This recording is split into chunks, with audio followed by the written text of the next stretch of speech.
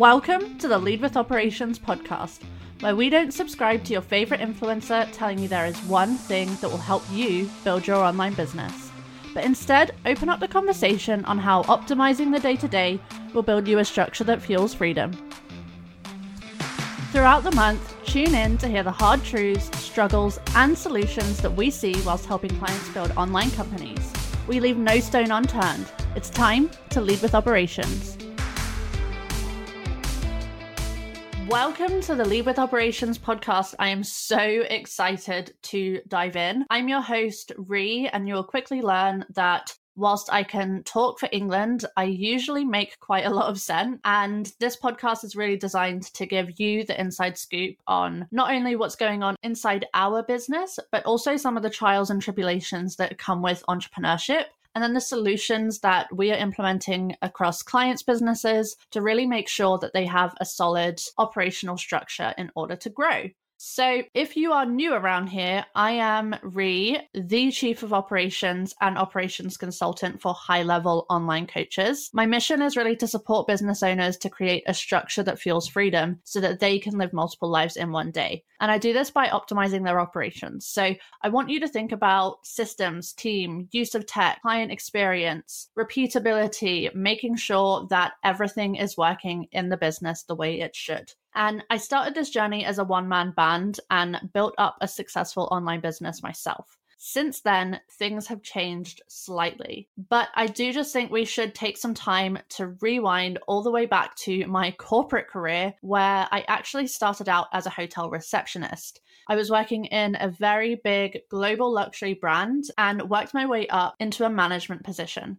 And I quickly realized that this management position was never just going to be, running the reception team. Actually, the reception of a big and luxury hotel is the hub of the whole company. So maintenance, housekeeping, food and beverage, the management teams, all the works really are centered around what's happening in the reception. And it's really our onus to make sure that things are pushing forward. So from there, I really learned a lot about efficient operations, and being such a big global company as well, it really allowed me to see how things were done in a big business. I learned so much and really enjoyed that role as well. There was a lot of funny moments, a lot of lessons, and a lot of growth for me as a person. But we can dive into a few of those funny anecdotes at another time.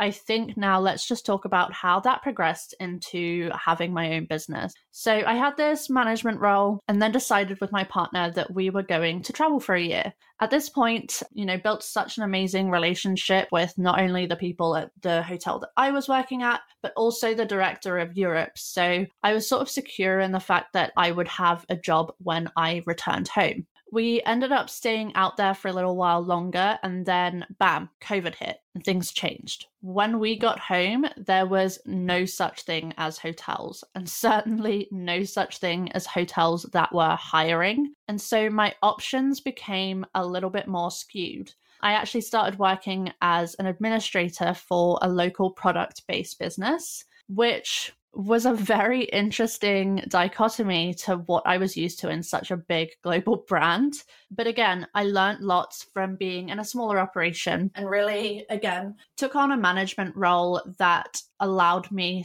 to ensure things were efficient. It was during this role that I really noticed my passion for optimizing things and making sure that not only things were running really smoothly with the team, with our systems, with our way of doing things, but also making sure that things were profitable for the business. So I learned a lot about business, stayed in this role for about a year, and during that year decided that I wanted to go off on my own. I wanted to really care about the people that I was helping and really, be ingrained in a mission. So I started a business as a virtual assistant, not in the typical saw a TikTok, decided that it was right for me type of way, or that I'd give it a shot, but instead actually just saw someone else that was freelance in a completely different position and thought, what if I can do this, but with something that I'm good at? And I did it. I literally went home that night, researched everything that I would need to do. I mean, back then, I didn't really know that freelancing or a side hustle was a thing. So I was like, right, I've got to set up a company. Like, we got to go for this. And so I researched everything that I thought I was going to need. So that was how to become a limited company, ICO registration, insurance, business bank account. I went all in from day one, which now I'm really, really grateful for.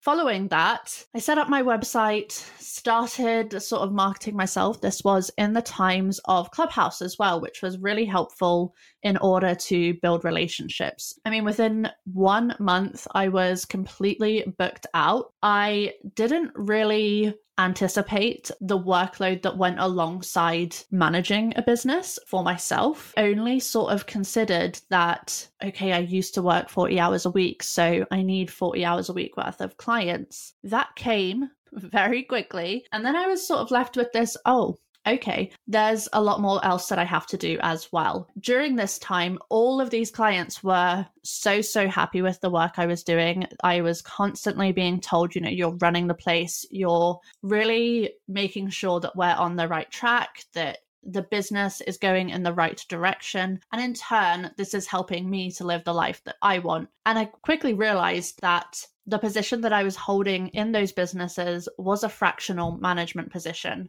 When I sort of stepped back and evaluated, I realized that that was what I wanted to do. So I should market myself in that way. Over the sort of 2 years building that operational director's position, that fractional operations manager, I invested in so much learning for me, both as a business owner and for my craft as well, and really have become the sort of go-to for operations in this online space, which I absolutely love. It lights me up every single day. I couldn't think of anything that I would want to do for the rest of my life other than this. I really, really enjoy it. Over this journey and throughout this time, obviously the world has been closed to COVID. And the world really did say in 2022, I'm opening up again this year. And my schedule was like, okay, we're there, you can count us in. And so I have been jet setting absolutely all over the place in 2022. We've been to Spain, we've been to Belgium, Wales. I've had quite a few trips to London. If you don't know, I am right down at the bottom of England in the sticks, as some would say, on a lovely farm where my partner works. And we've just been all over the place. It's been great, not complaining, but it's been a shift. So I want to sort of take us back to December last year. As I said, quick success in business, became the go-to, working with really high-level client and really enjoying it as well, getting the most amazing feedback. And there came a sort of point last year that all of my clients were in the same sort of position. We were having conversations about growing. We were having conversations about scaling. We were having conversations about what the next chapter looked like for them and what 2022 was going to bring.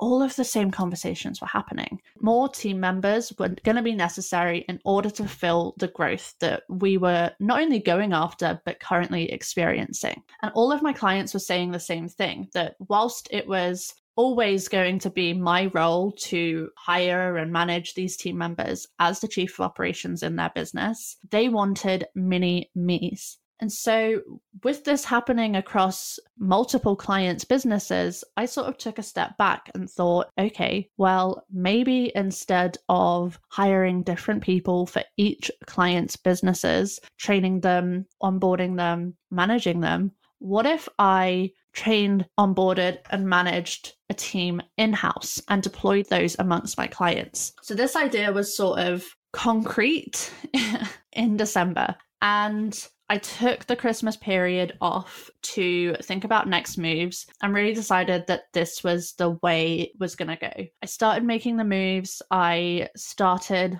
reviewing our internal operations for the growth that would happen if we onboarded a team and started tidying things up, because I do have to say, whilst I'm an operations specialist and I really have an operational brain, when it comes to our own business, I do definitely struggle, because I think when your heart is so tied to something, it's really hard to do for yourself, because you have all of these ideas. And I sort of go into idea overwhelm But I had to take a step back from that. I had to learn my own lessons. And I would say in June 2022, I launched an agency and didn't tell anyone about it. All of our clients moved over from just working with me seamlessly into working with the agency, which is what we love. But there was a lot of things happening behind the scenes and a lot of changes to the business. I was at a point before where I couldn't take any more clients to be their COO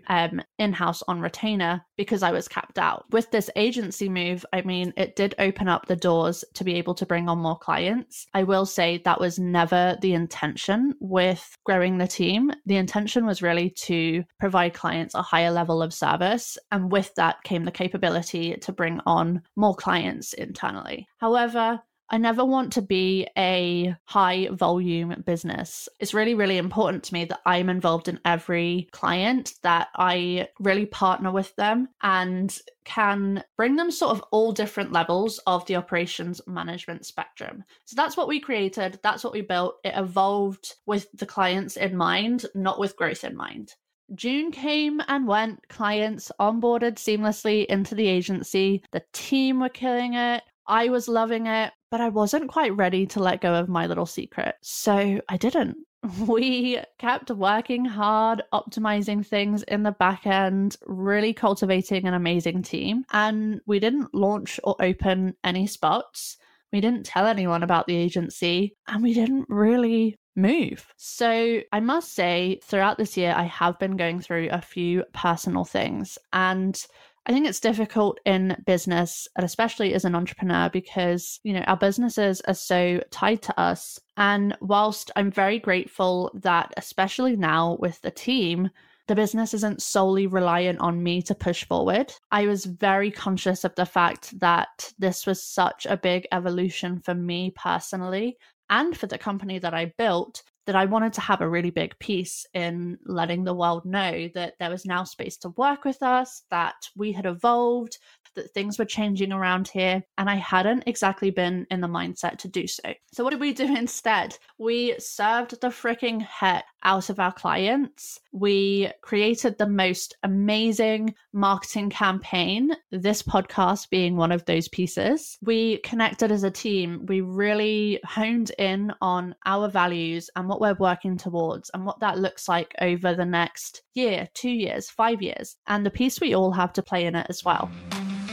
If you're loving this podcast, please hit subscribe and head over to Instagram. Join us over there for the conversation. We are Ops by Ree, and I would love to hear all the ways that you are leading with operations in your business. My DMs are always open. Until next time.